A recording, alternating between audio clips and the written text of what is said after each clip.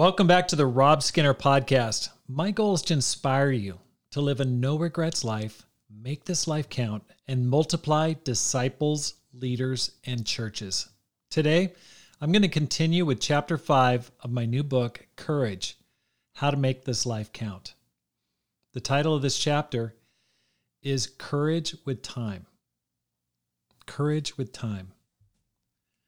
Born in 1890, Colonel Harlan Sanders received his first Social Security check for the amount of $105 at the age of 65.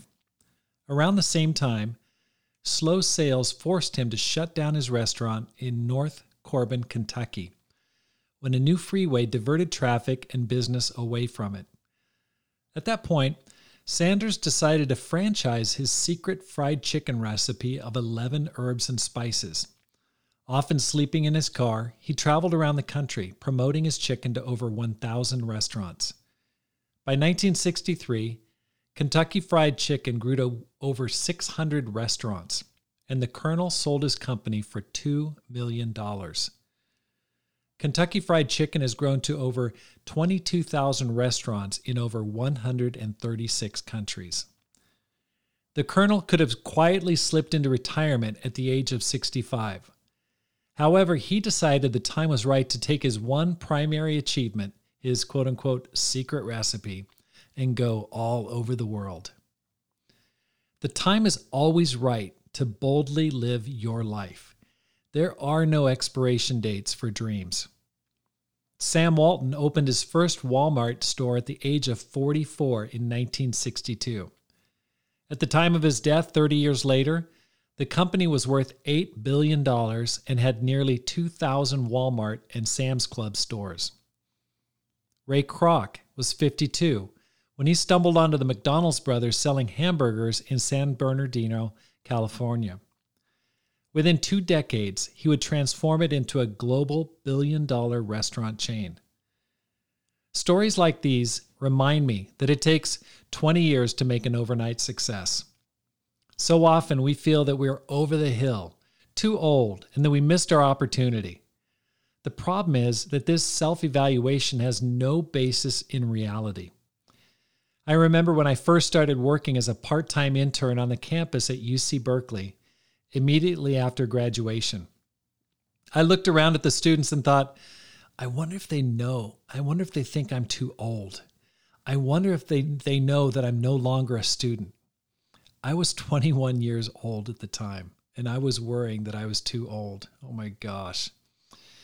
We need to place more emphasis on our courage than our age. What you do with your time is more important than how old you are. If you're in middle age, understand that the period between 40 and 60 is considered by many to be your peak years. The average Nobel Prize winner doesn't win his first prize until he turns 40. If you're in your 20s, you're investing in your future. If you're in your 30s, you're laying the foundation for greatness. If you're over 40, you're just entering your most productive period. If you're in your 50s, you are in your prime and reaping the fruit of a life lived well. Growing up, my mom repeated a few mantras over and over. When it came to going to college, she would tell me repeatedly, "The time is going to pass anyway, just do it." I never understood exactly where this came from until I pieced together how my mom managed to go to college. My dad was born in 1921. He'd gone to a year or two of school at Oregon State University before dropping out for partying too much. He enlisted in the Army shortly after Pearl Harbor. My parents married in 1943. By the time my dad returned from serving as a pilot in the Philippines, he already had one son and would go on to have 5 more kids. Over the next 20 years, my dad started his own rock crushing business, leased a ranch that ended up failing, picked fruit, sold real estate, tended bar, and sold used cars.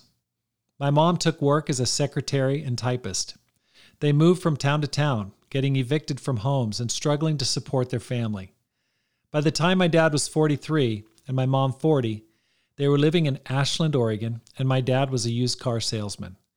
They had 4 kids at home and 2 were in college. One night, my mom came home in early 1965 and told my dad, "I'm pregnant." She burst into tears. They had very little money, 5 kids, and a baby on the way. When my dad told his brother he was having another kid, my uncle answered him, "Jim, you're going to be in a wheelchair when he graduates high school." Around this time, one of my sisters suggested to my mom that she should go back to school. My sister told her about work-study programs on campus. My mom enrolled at Southern Oregon University. I was born on September 15th, 1965, and 2 weeks later, my mom started her first day of classes of college. She had just turned 41. I can't imagine the pressure she must have felt holding her family of 8 together and going to school. The earliest memory I have of my mom is riding in the passenger seat without a seatbelt, let alone a car seat, and pulling into the campus parking lot. My mom opened the door and leaned over as if looking for something on the asphalt. She was throwing up. One of my favorite family pictures was captured in the spring of 1969. My mom stands smiling and wearing her graduation cap and gown. She's surrounded by family and has her hands on my not quite 4-year-old shoulders. That decision to go back to school well into middle age with no money, 6 kids ranging from infant to 21 years old, changed the trajectory of our family. Up until that time, my family was drifting from town to town, struggling to get by. After graduating, my mom found a job teaching, and my dad also found a stable government job in the U.S. Forest Service. The result was that my parents and family shifted out of poverty into the middle class. My parents were able to build and own their first home 34 years after getting married. I enjoyed an upbringing most of my older brothers and sisters never got to experience. My parents enjoyed a comfortable retirement together. I meet so many Christians who are looking backward rather than forwards. They are wistful about their past, their youth. They feel trapped and stuck in dead-end or tedious jobs, unhappy marriages, and a repetitive relationship with God.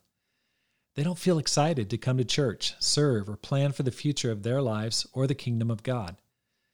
I run into ministers in their 40s and 50s who are fixated on retirement and act like their best days are done. This type of thinking traps you into a deadening spiral of disbelief and loss of vision. You feel like your best days are behind you and you stop attempting great things for God. One of the biggest mistakes you can make is to wait for a better time, a more convenient time to get done what you really want. Waiting for the right time keeps goals in the cellar like an aging bottle of wine. You never drink it, but you think someday I'm going to pop that bottle open. Let me tell you a little secret. If you have a dream or life goal or bucket list item that matters to you, you better plan to do it while you're busy with your current crazy life and schedule. Your life may speed up, but rarely does it slow down until you are too old and frail to get done what you intend. Henry David Thoreau talks about this error of spending the best part of one's life earning money in order to enjoy a questionable liberty during the least valuable part of it. What's holding you back? Are you worried about what others might think? Will they think you're crazy or irresponsible?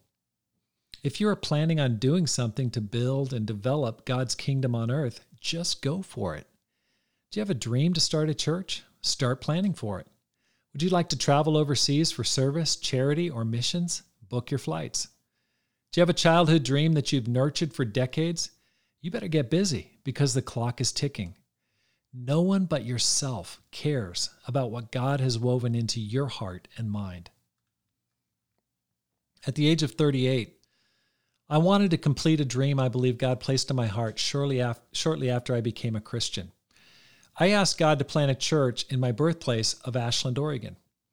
18 years passed, and I still wanted a growing, vibrant church in my hometown that would be close to my mom, sister, and brother.